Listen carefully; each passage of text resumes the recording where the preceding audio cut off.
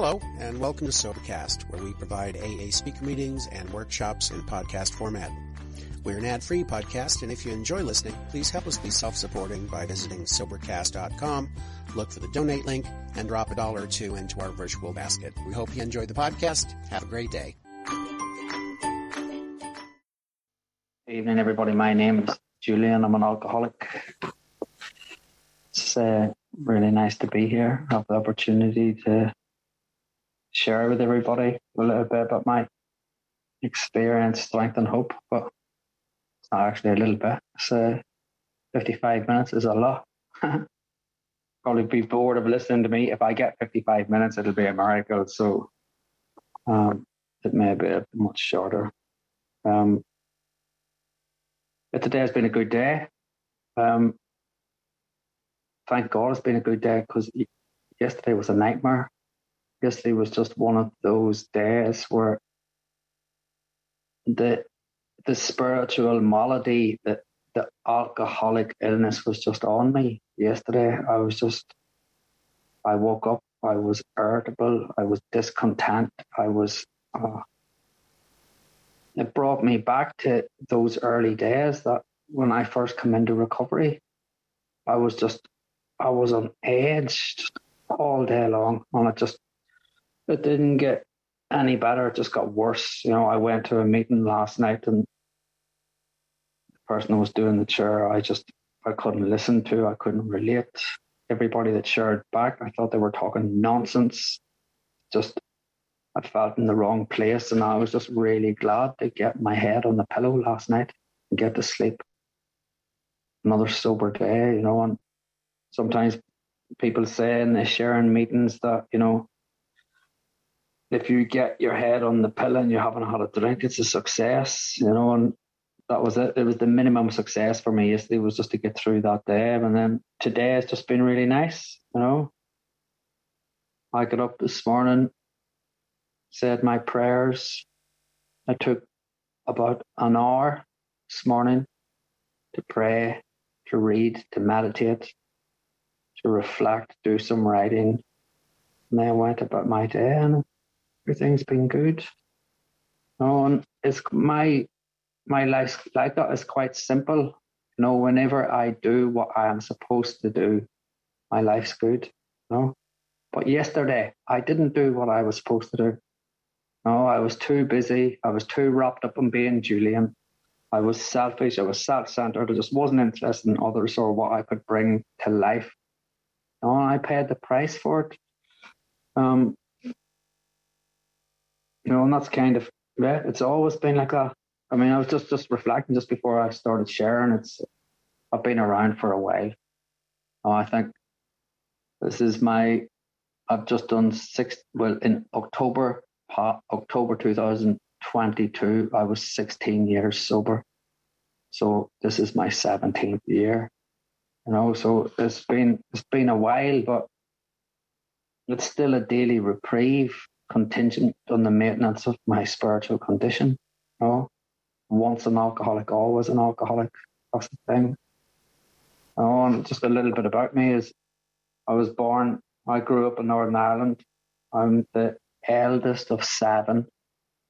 I grew up in a very violent community in a very troubled part of Northern Ireland, you know. And I grew up just not feeling that I fitted in.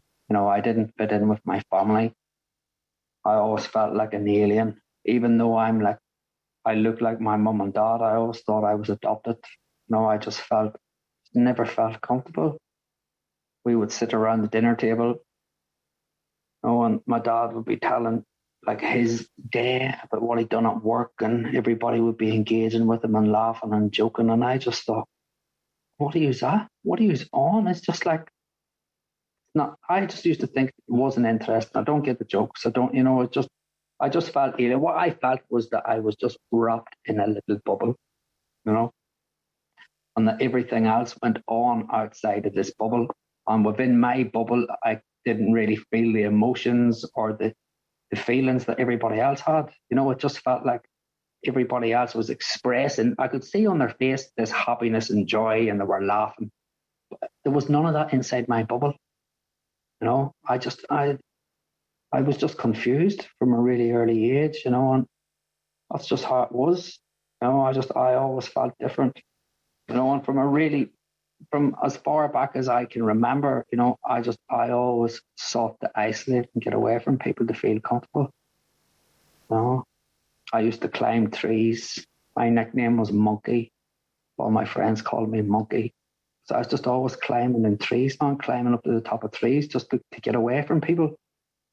Because I felt, that up there I was safe, that people couldn't get up to me, that I was up above everybody else and I could look down and I felt safe and secure, that I could survey everything below me and nothing could get at me. And I just always felt uncomfortable. And I remember I was always trying to change how I felt, even from a very, very early age, man. It's like my first go at changing how I felt was just binge eating sweets and drinking Coke. I don't know what age I was, maybe like 5 or 6. I'd get these like big bags of sweets and stuff, and I would be lying on the bed, dying. I was going to be sick, you know what I mean? But there would be sweets left, and I was just like forcing them into me. I couldn't stop. I couldn't leave some of those sweets for tomorrow. Out of a bottle of Coke, and I just had to drink the whole thing. I just it didn't matter if I was physically sick. I just couldn't stop. And then I started getting into basically hyperventilating and fainting, getting electric shocks, sticking my hand in light bulb sockets and stuff. Just anything for a buzz, anything to just change how I felt. And then whenever I went to school, it was basically, I was only probably about 10, and I was like really badly into sniffing petrol. That was what people done, and it was like, I fucking loved it. I totally and utterly loved it, sniffing petrol all the time. And then when I went to secondary school, started on the Tipp-Ex dinners, and then it was like sniffing glue. It was just anything. Long before I had a drink, I was just anything that would change how I felt. Just give me it. Do you know what I mean? If somebody said, Julian, this changes how you feel, I wouldn't even have asked you what it does, what's the consequences, just boom, gone. That's it. It was just, that's how I was, long before I had a drink. And I had my first drink with about 7 friends. But I say the word friends now, but they didn't feel like friends then, I didn't understand the word friends, the whole concept was just, it was alien to me. There were people that I grew up with. There were people in my housing estate. There were people I went to school with. There were people I walked to school with, I walked home with, played football with, had dinner with. But they were never friends. I didn't really understand what friends was, because I always felt this separation, that there was a competition, that there was this male thing that you had to be bigger, you had to be badder, you had to be faster, it was just like, but we didn't speak about it. It was all secret. Nobody speaks about it, but we all know the competition is on. We all know it's a war. We all know, it was unspoken. And that's what it felt like for me. It was just always hyper vigilant. It was always hyper alert, watching everybody, because it was like, it was competition. It was a fucking war. And then growing up in Northern Ireland, that didn't help, And that's how I was, and went for a drink with these people whenever I was 14 years of age, and everybody went to the off license. They all decided they were going to get 2 tins of Budweiser. It was our first drink, 2 tins of Budweiser. And I was just sitting surveying, listening to what everybody was doing, and they were going to get 2 tins. And I said, "What are you getting, Julian?" I was like, "Oh, I think I'm going to get 4 tins and a half bottle of Buckfast." And that was just typical. Everybody else was getting 2, but I wanted more, because I wanted to change myself just more. 2 was good enough for you. It wasn't going to be good enough for me, because I didn't feel right inside. I never felt right. And if 2 was going to do it for you, there was no way it was going to do it for me.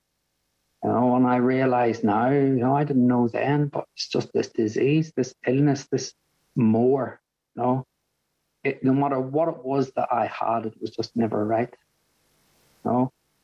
This sense of it being unsatisfactory.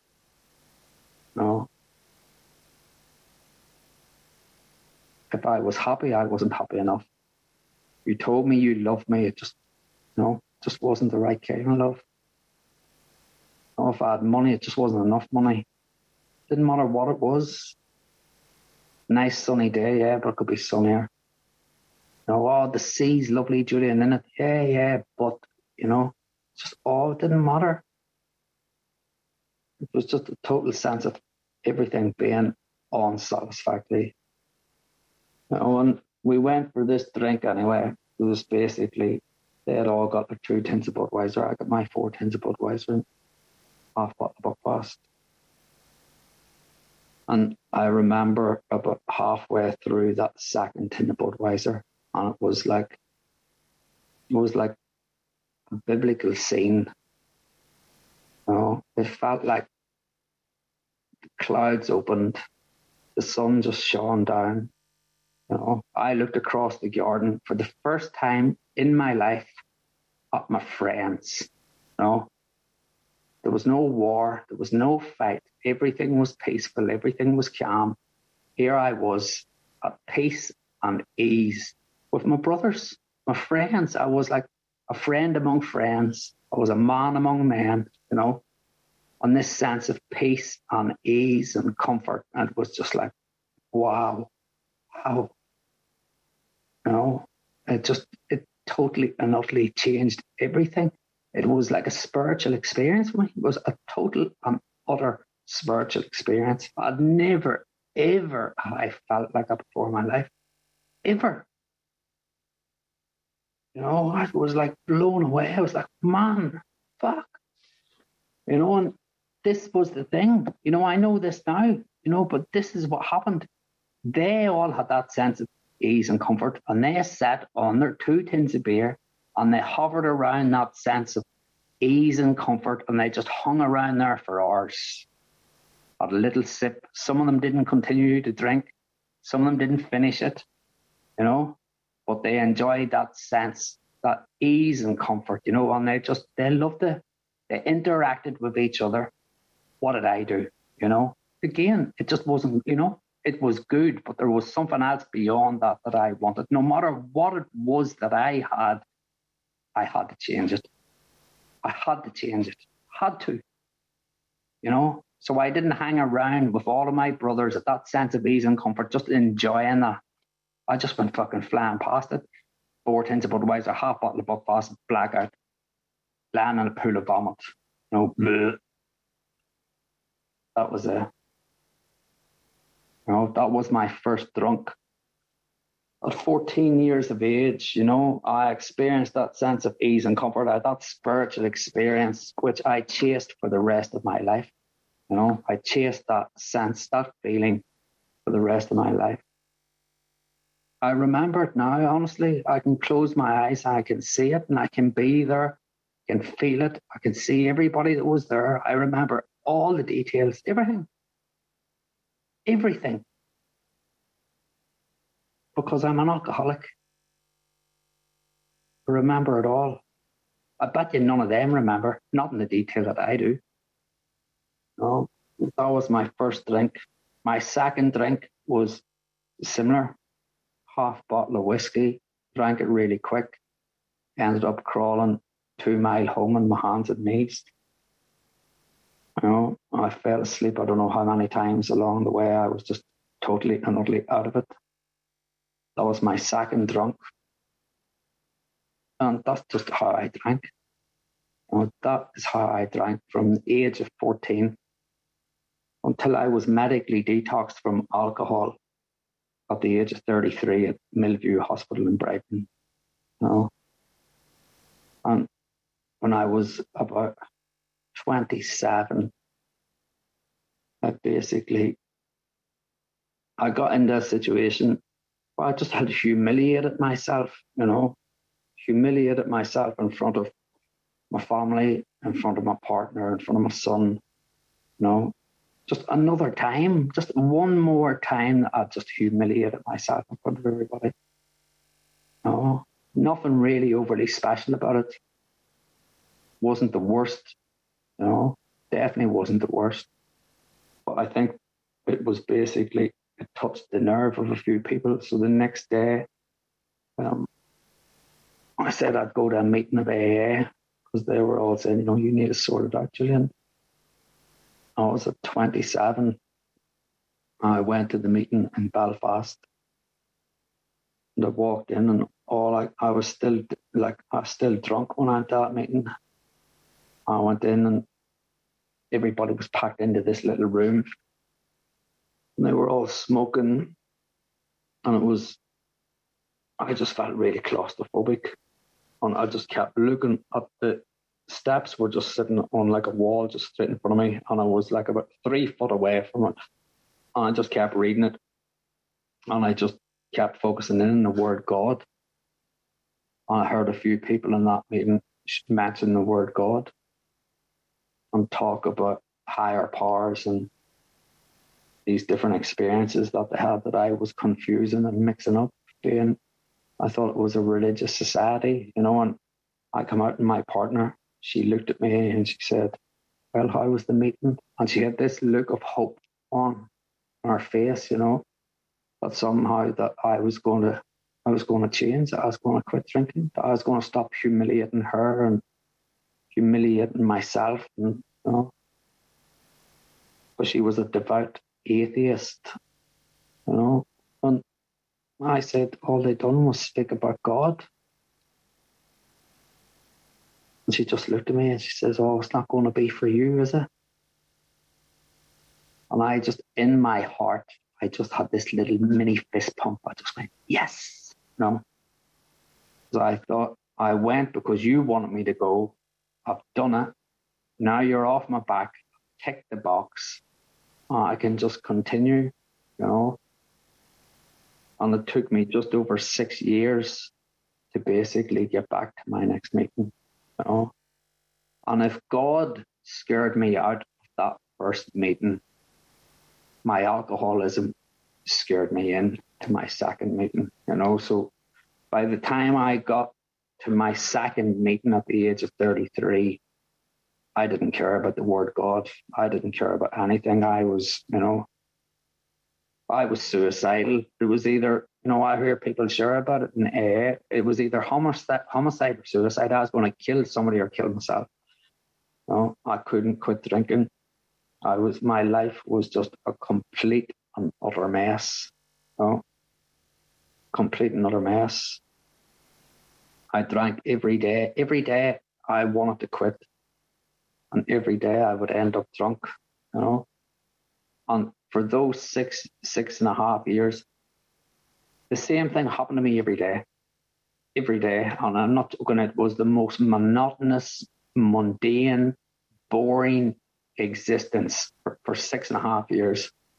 And it was basically, I would get up in the morning, dying of a hangover, and I'd always be late. I'd just always be late for work. And I'd get up and I'd have this unquenchable thirst, and my skin would be crawling, and I'd fallen asleep in my clothes. I didn't go to bed, I'd probably pissed myself. I'd get up, I'd be shaking, and I'd be thinking, oh man, no. It's like, and I'd just be like, the despair, it's like the 4 horsemen. It would just be on me, that terror, bewilderment, frustration, despair. It was just on me, just crawling on me. And then I'd just try to get myself ready to go out to work, and I'd just be like saying, never again. Today, it has to be different, Julian. It has to be different. Today, it has to be. It can't go on like this, man. It can't go on. And it was like, I'd come shaking out of the house, up to the train station. I'd get into work. I'd be shuffling into work with the head down. I wouldn't look at anybody, couldn't speak at anybody in case they'd smell me. Put my head down and it'd be like trying to work away, but my head would just be, it was all over the place. I'd just be trying to avoid people, trying to avoid eye contact.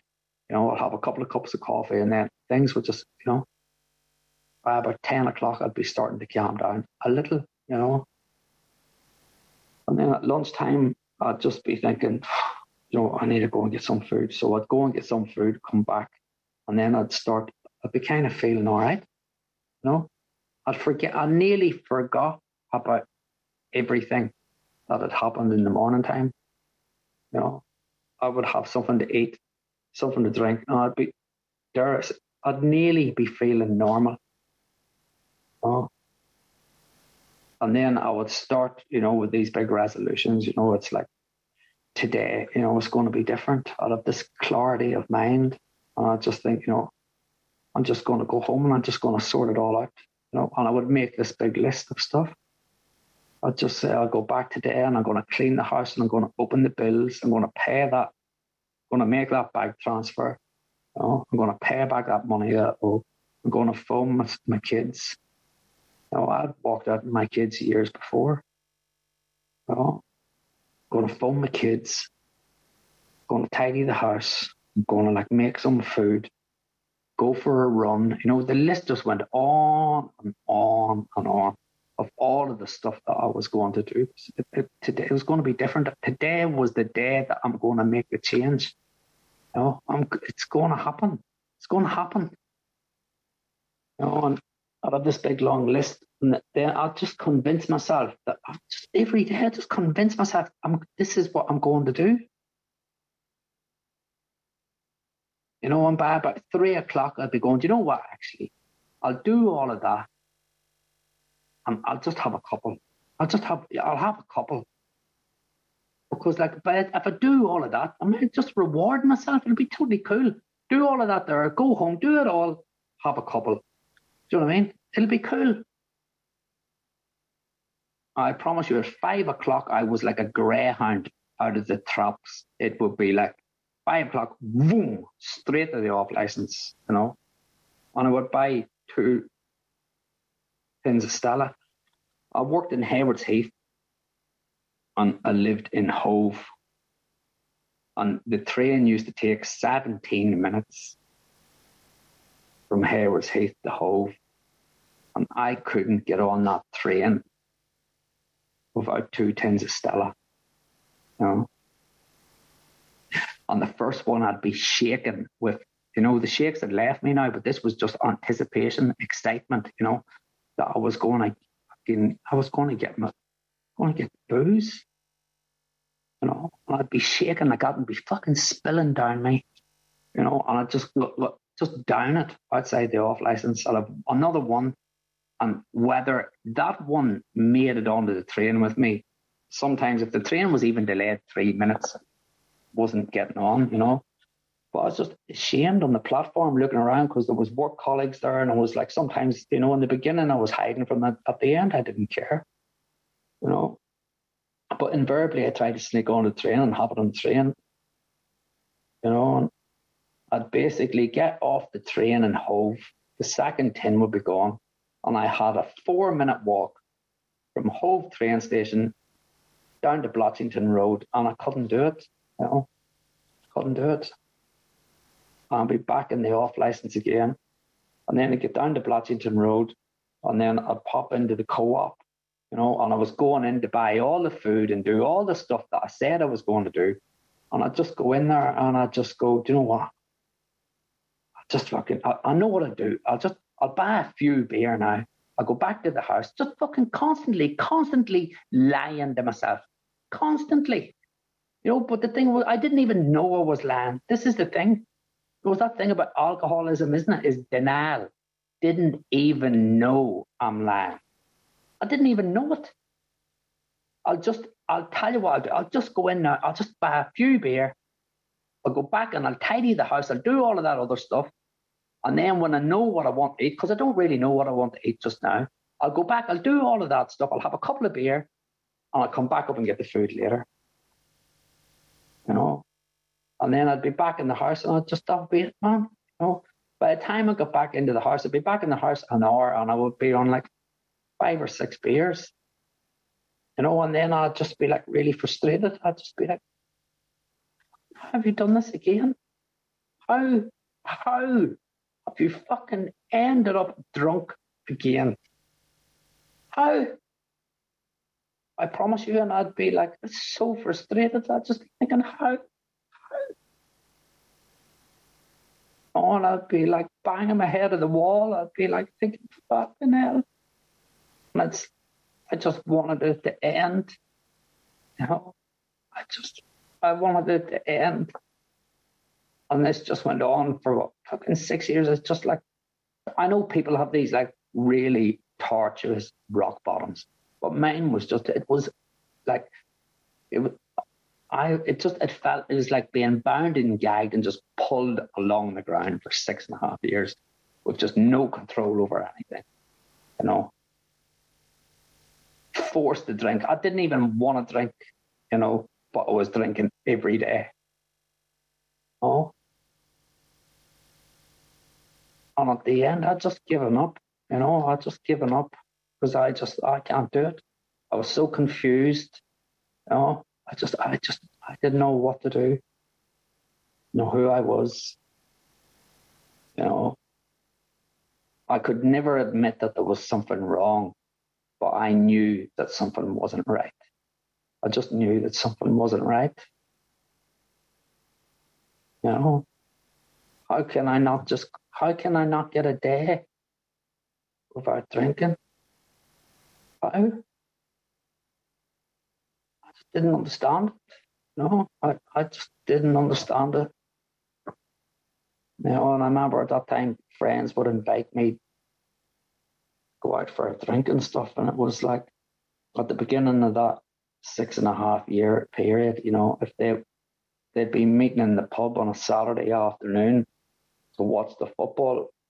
And if the football started at 3, they'd meet at the pub at about 2:30. And I'd be turning up to the pub at 2:30, pissed, you know. Pissed. Because I'd have been on it. You know, Saturday morning, I'd have been drinking all Friday night because there was no work. I'd have been up at like 4 or 5 o'clock Saturday morning, dying, you know, and straight on it. So I'd be turning up there pissed. And then after a couple of years, it's just like I couldn't go, you know, because I couldn't turn up to the pub at 2 o'clock or 2:30, totally and utterly pissed, because I could only drink a couple of pints and I was like really antisocial. I hated everybody, you know, because they weren't drinking fast enough. They weren't, you know, drinking long enough. They weren't everything.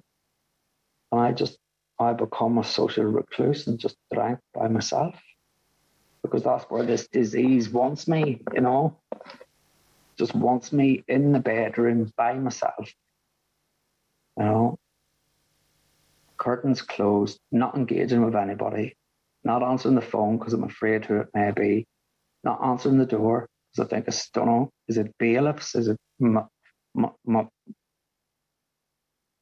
has my ex-partner turned up on my son? You know, because come on, let's go and find daddy because he's not answering the phone. I don't know. No, is it? I didn't know who's after me. I was hiding from everybody. I owed loads of money. My life was just a mess. You know, it's a mess. Oh, and I went to the doctor and I just said to the doctor, I can't stop drinking. And the doctor basically had me in for a detox in about 3 weeks. And I swear them next 3 weeks were just like torture, you know, because then I was just like, I just went for it, you know. I didn't actually know if I was going to make it to get into the detox because I was just drinking injuriously. I just wanted it to be over, you know. And I was just like down and, you know, it was horrendous. And then I got there, I went into the detox and, you know, I fucking loved it. I totally and utterly loved it. You know, basically like a secure unit, you're locked up. You know, I loved it. I didn't drink, you know, that was it. I was there with like, I can't remember, there was about 10 of us. You know, we weren't drinking. we were basically being fed. We were like free teas. That's what it felt like: free tea, free coffee, books. You know what I mean? Vitamin injections, in Librium. You know, drugged up. And I honestly, I loved it. I didn't want to leave. I felt secure. I felt happy. Happy that I'd quit drink. You know.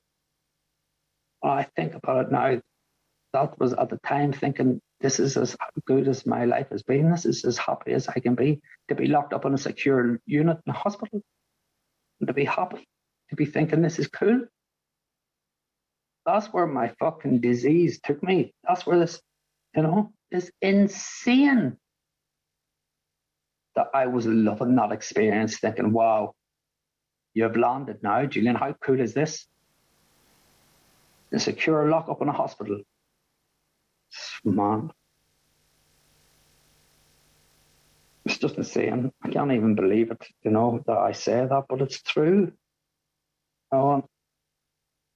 We were introduced to AA, and that people come in from CA and come in from AA, and they held meetings, and it was amazing, man, because, you got a little bit of introduction to what it was that you needed to do. And nearly everybody that worked in that hospital, all the nurses, all of people, all the rehab staff, they were all just like, get to AA.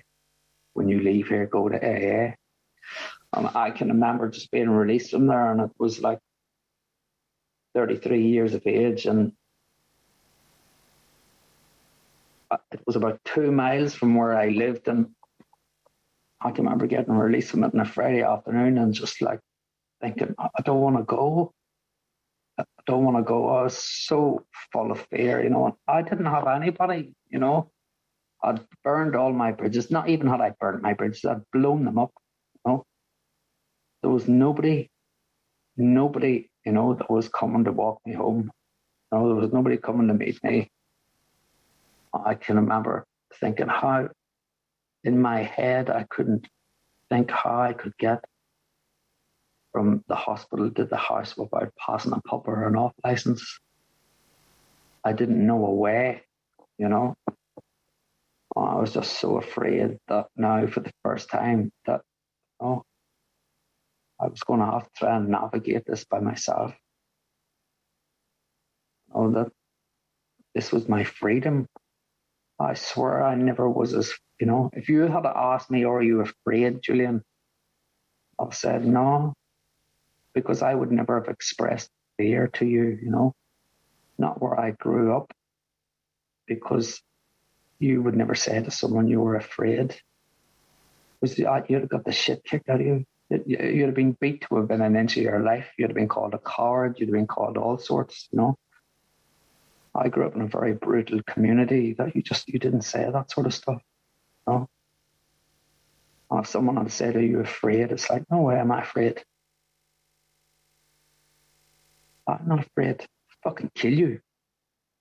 I was afraid, And I was trying to navigate my way home. And I remember just walking back and getting into the house, and there was an armchair in the living room and just gripping it, And I was like so tense, just holding on to this seat and just like feeling safe that I got into the house and that the world was out there and that I'm not fucking going out. Not going out. I'm staying here. But I was petrified, And I remember a girlfriend come home from work, and she says to me, this was like a couple of hours later, and she says, what do you want to do? I was like, what do you mean? She says, what do you want to do? I says, no, I heard you the first time. What do you mean? She says, what do you want to do? And I was like losing it. I was going, what do you mean? What do I want to do? And she says, Julian, she says, it's Friday evening. What do you want to do? And I just thought, fuck. Just wanted to cry. That's what I wanted to do. I never felt as lost in my life, you know, what I want to do. What I wanted to do was the only thing that I knew to do. The only thing that I had ever done in my life was to drink. That's what I wanted to do. Oh, I didn't know why I was living in, how I ended up in Brighton and Hove, why I was in a relationship, why I was in this house, you know. I didn't know. I hadn't a clue. I just felt lost, totally and utterly lost, you know. I drank because I was happy. I drank because I was sad. I drank because I had money. I drank because I had no money. I drank because I was angry and frustrated. I drank because I needed to tell you that I loved you. I was afraid you were going to reject me. I drank because we were going on holiday. I drank because I couldn't afford to go on holiday. Oh, it's just all I'd ever done was drink. I'm sitting here, 33 years of age. I've never done anything else. You ask me, what do I want to do? And it was just like, wow, I hadn't a clue, you know. The longest relationship, the most meaningful relationship that I've ever had in my life was with alcohol. You know, and it was ended in that detox center. You know, and when I come out fresh, you know, it was a very, very scary, very, very painful experience, you know. And thank God that I was introduced to Alcoholics Anonymous, you know, thank God. Because I got myself to the meeting because that's all I knew, you know. That's all I knew. And I remember going to meetings and I didn't, you know, I basically pop into the meeting just as the meeting was starting. And as soon as it was over, I'd just disappear. And the meeting that I used to go to was on twice a week, just round the corner from me. And at the end of the meeting, everybody used to go around the room and everybody would introduce themselves. My name's John, I'm an alcoholic. My name's Sandra, I'm an alcoholic. And I just thought, no way, no way, no way. This is the insanity of it. My life was a complete mess. The only place I knew to go was the rooms of Alcoholics Anonymous. And I wouldn't accept it. I wouldn't be part of it, you know. It's just pure, just insanity, total and utter insanity. I went to the meetings and wouldn't get involved in it. I just thought, look, you might need a God thing and you might need a program, maybe, you know, but it's not for me. You know, I just want to quit drinking. I just want to quit drinking. You know, and for 3 months, I done just that. Mere attendance at meetings, you know. I used to just go to meetings and then just go home. And I bought the big book. So I did. And I can remember because I used to hear people talking about, you know, get yourself a copy of the big book. It tells you what you suffer with, sets out the solution, you know. And it's basically, I got the big book and I can remember just reading it, just, you know, over and over and over reading it and just thinking, what are they talking about? It's just like, this is not fixing me. Solution, this is not a solution to my problem. It's like a book. You know, I can remember after 3 months of basically just going to meetings and I ended up over at Beachy Head and I just thought, you know what, actually, if this is not drinking, it's shit, you know, shit. I don't want it, you know. And I was in that place where I knew that I didn't want to go back drinking because it had taken me so long to get off it and I desperately wanted to quit for years, you know. And I was thinking, well, if this is not drinking, it's like, I don't want it. Shit, you know. I just thought, I can't go on. It's just so painful. It's just so painful, man. Oh, it was non-treated alcoholism, you know, stark raving sober. I just put the drink down, and I was going insane, totally and utterly insane, you know. I hated everybody. I was restless. I was irritable. I was discontent. It was like, it was a nightmare. You know, and obviously went to Beachy Head, had a little recce about, and then I didn't do it. You know, I had too much to drink when my mind changed, because I cycled over there, and somewhere between leaving Brighton and cycling over to Eastbourne and getting to Beachy Head, it kind of changed my mind. And then it just basically went there. I had a little bit of a look around, and then basically cycled back home again when I seen how many people was around. You know, and I went back to the meeting, and someone that I just admired at the meeting over them 3 months, because he's not like me, you know, a little small tubby fella. He plays golf, run his own business, totally and utterly nothing like me, you know.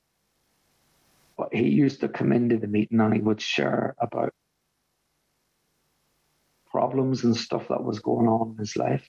And then he would just share about a solution to those problems. And then he would outline a program of recovery, how he was going to apply the program to that problem. And he was just really happy, really relaxed. And I just thought, wow, it's just like, how do you feel like that? How can you like be like how you are? It just amazed me. I just thought, how? You know, and I approached him and I said, you know, will you help me?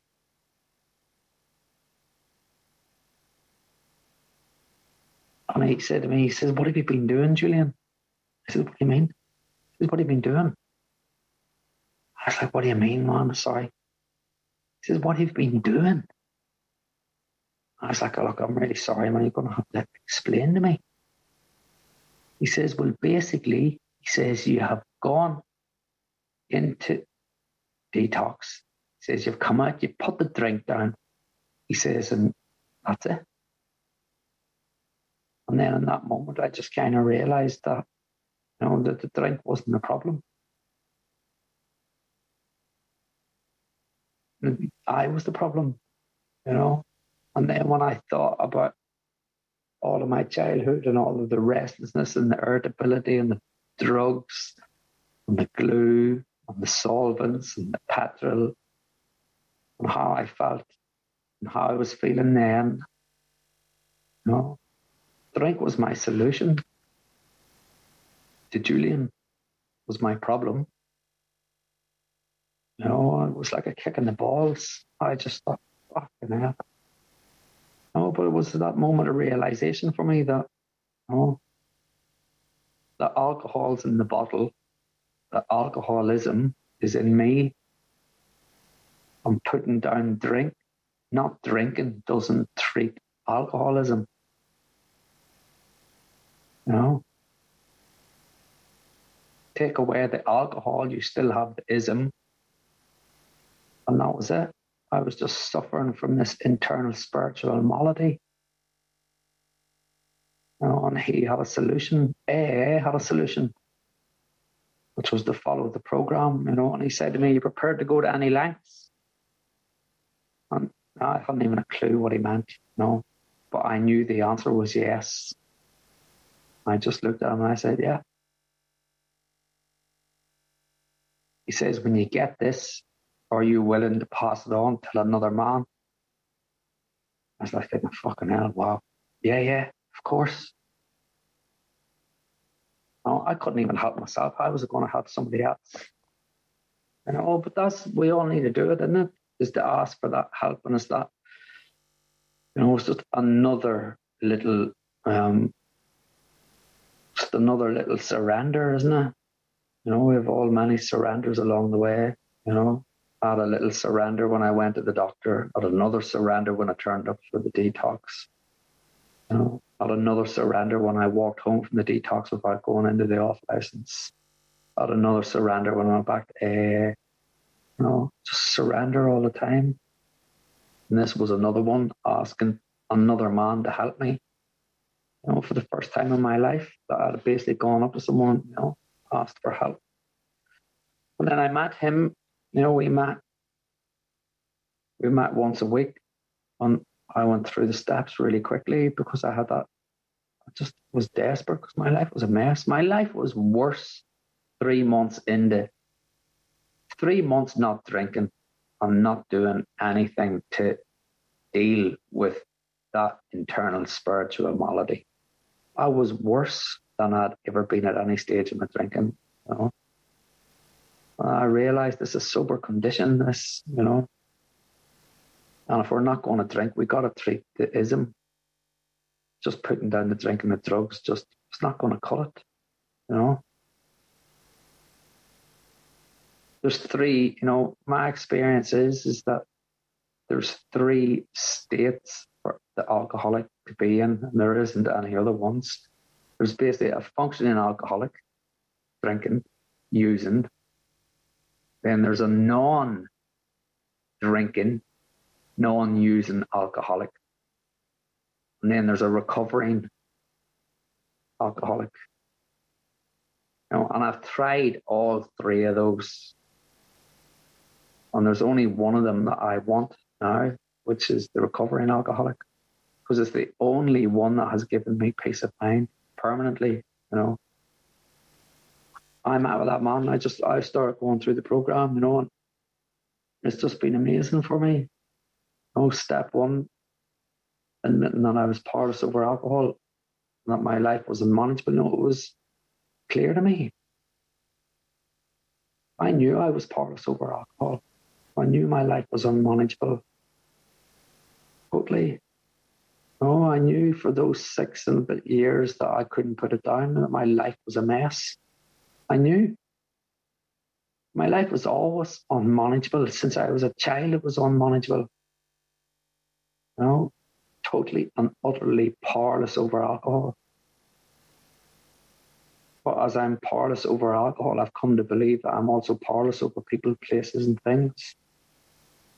But in relation to my alcoholism and how I treat Julian, it's basically, we're talking about alcohol.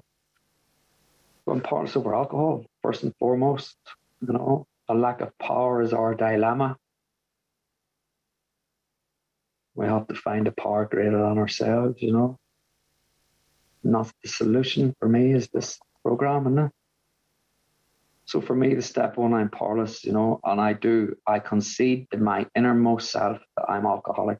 Every morning I get up, I get on my knees, and I concede to my innermost self that I'm alcoholic, and I pray for another sober day. Every morning. Because I acknowledge I'm powerless, Once an alcoholic, always an alcoholic. Just because I've been around for a period of time doesn't mean to say somehow that I'm fixed, And then for me, with the higher power thing, the step 2, I kind of struggled with it in the beginning. I really struggled. I genuinely thought that I can never get this because I was just so anti-God, and I felt so far away from spirituality and from a higher power and from God that I just thought, I can't get this. Even when I wanted it, even when I was so desperate, even after I approached my sponsor, I just thought, maybe this is the bit, I'm not going to get it. Maybe I'm just one of those ones that they speak about in the book, those unfortunates. And I really struggled, and I was reading all of these books on theology and philosophy, and I thought that I could intellectualize God and a higher power. I genuinely thought, I'll just read. I can understand that. If I read a little bit about God, then maybe I'll understand. Well, I wasn't getting there, I wasn't getting there. I can remember while I was having this struggle, it was a February. So I come in October, and there was a big storm. I think it was 2007. I come in 2007, 2008, February 2008. And I was walking from Brighton up to Hove. So I was walking like east to west, and there was a southwesterly storm coming in, and it was ferocious, you know. It was blowing like there was foam coming across, like up over the beach and over the promenade and across the road, and the shingle was getting thrown across the promenade and like waves. It was crazy. But the wind would just blow like big gusts, and it was like struggle to get up. You were like, oh, like pushing to try and get up the beach. And the next minute the wind would ease up, and then I would walk forward a little bit. And then another huge big gust of wind would just come, and it just felt like a hand, you know. And basically I'll be trying to push up the beach, and I couldn't move. I just could not get up the beach no matter how hard I tried. And the next minute it just felt like the hand just let me go. And I just started walking up the beach. And then another big like gust would just come, and it just felt like it just stopped me. And I swear that's what it felt like. It just felt like a hand on my chest, holding me, pushing me back. And then it would just ease up. And I can just remember, wow, I just thought that the wind is a higher power. It's a power greater than me. If it wants me to go down that promenade, I'll go. If it doesn't want me to go down that promenade, I'm not going. I just thought, wow. And I just remember just standing like in awe, you know, just seeing the waves smashing the beach and the shingle. Honest to God, it was just like I just felt this power and this presence, and I just thought, wow. You know, and I wish I could say, you know, I went home and that was the beginning. You know, nothing has ever been the same again, but it's not. You know, that was just one little spiritual experience for me. You know, but I went back, and still I got back into Julian's selfish, self-centered ways, you know, thinking that I could run the show, thinking that I'd had my little spiritual awakening. Now, oh, cool, I've done that. Kick the box. Let's go back to Julian's way. You know, and I was just overcoming resentment. You know, it was like the mother of my son wouldn't let me see him, you know, and she was like, oh, the next time that you come, you need to give us 2 weeks notice, and you need to turn up with somebody sober, and you need to submit a plan 2 weeks before you come and see your son, and you need to have. I was like, I've you know, I'd had resentment before, but I'd never really had resentment in sobriety. I'd had resentment whenever I was drinking and using. I quickly just fucking numbed myself, you know. So my resentments didn't really last that long, or they were so numbed that they weren't like what they were in sobriety. And I was just like, it was killing me. It was totally and utterly killing me. It was all consuming. And I remember my sponsor saying, why don't you try praying for her? I was going, oh, but I don't think you understand. It's like, and then I started telling him all of the story and the history. He says, no. He says, pray for her. I was just looking at him, I was going, what? He says, pray for her. And I was just like, but I don't think you understand. And he's going, no. He says, just pray for her.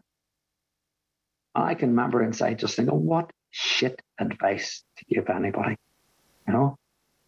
And he wasn't listening to what she was doing and how she was torturing. He didn't care what she was doing or how she was torturing me or how unjust or how unfair it was. He didn't care. And I was just like, well, I've just picked the wrong sponsor. You know? Just picked the wrong sponsor, and I'm going to change sponsor. Oh, and then I remembered that what he had told me. Or I remember like just his example and listen to how he sorted his problems, you know. And I can remember starting to pray, and in the beginning I didn't know how to pray. You know? I knew some prayers for when I grew up, like the Hail Mary and the Our Father and the Glory be to the Father, stuff like that. So I started quoting these things out. Nothing was happening. And then I went back to him and I said, well, what do you mean? How do you pray? How am I supposed to pray for her? He says, you just wish that she has everything that you want. And I was going, that's it. He says, yeah. just wish that she has everything that you want. I was like, all right. So I remember going back, and it was like really awkward, you know. I was going, God, it's I was like having a conversation with him, and I was going, oh, can Annette be happy? Can she have money? Can she, you know? And it was just really, I didn't know what it was, you know. I was just this list of stupid things that I thought I wanted for myself, you know. But I started doing it, you know. And then after a week, it would come a little bit more smooth.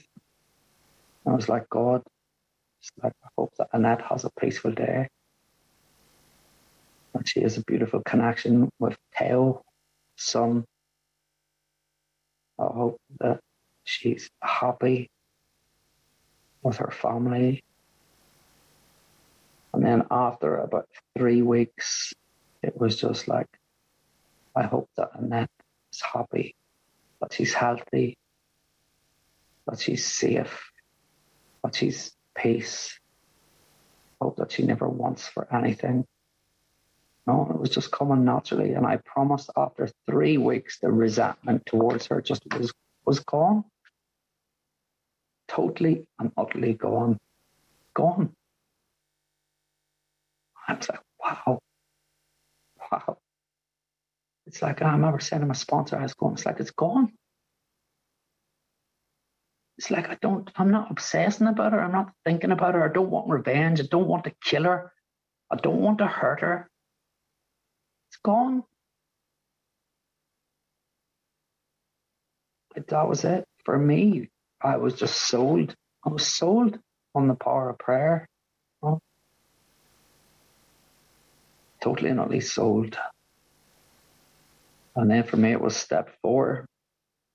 You know, and step 4 is amazing. You know, it gets a lot of bad press, but I don't know why.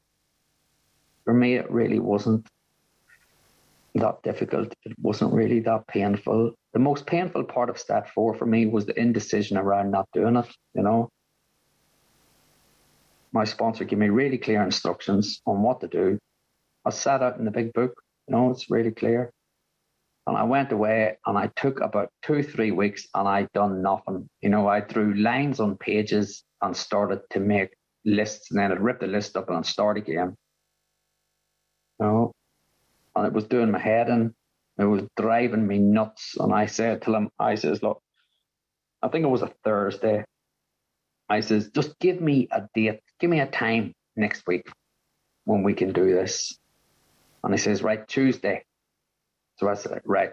So I basically took Monday and Tuesday off work. On Friday, went into work, started making a list.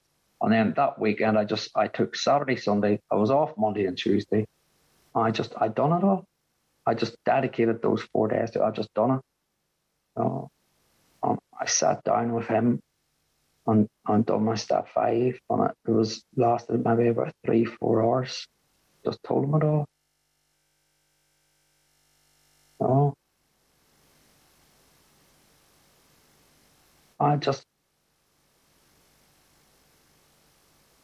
What an experience, you know.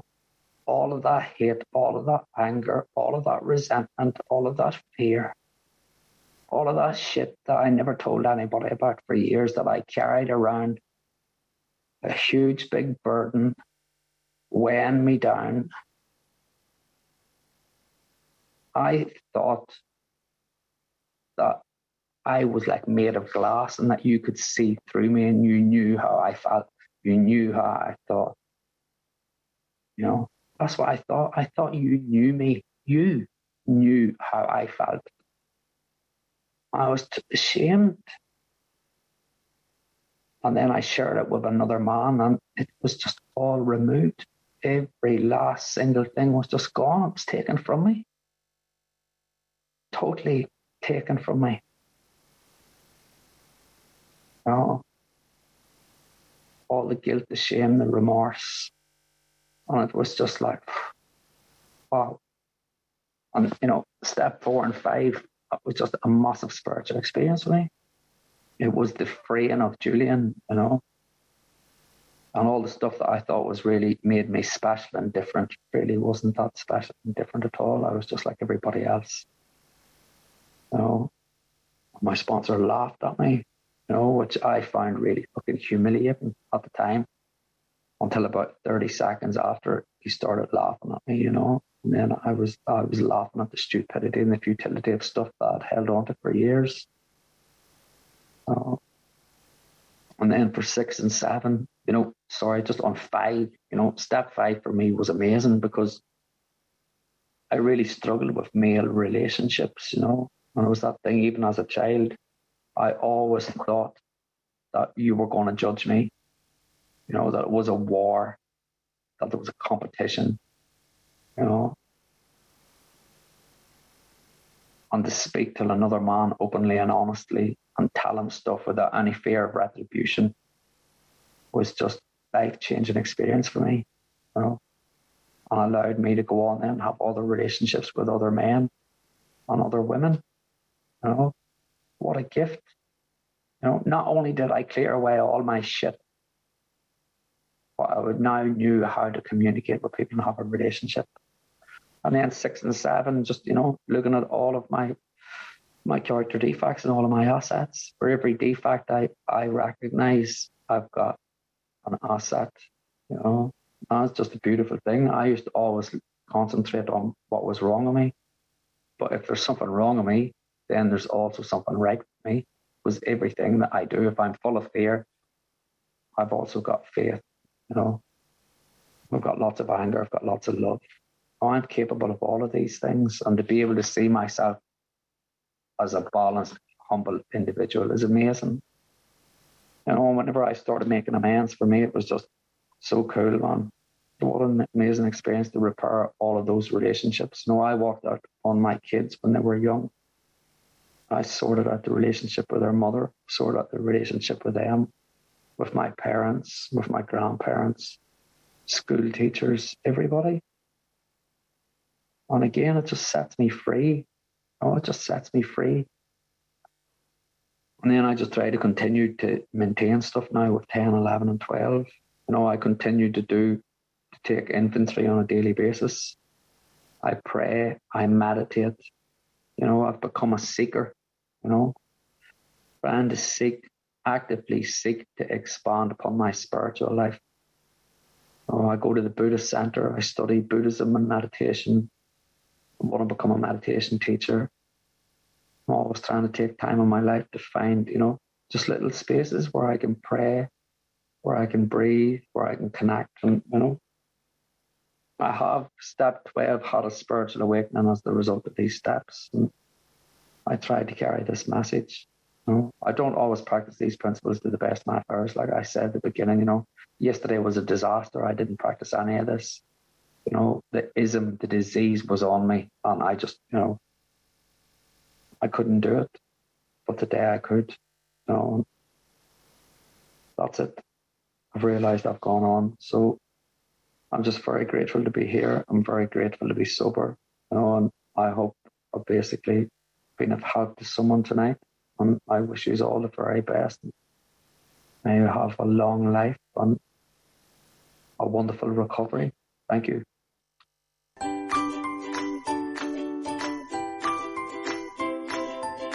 Thanks for listening. I hope you enjoyed the podcast. Sobercast is ad-free, and we'd like your help in order to keep it that way. So if you'd like to help us be self-supporting by pledging $1 or $2 a month, visit Sobercast.com and look for the donate links. Thank you very much.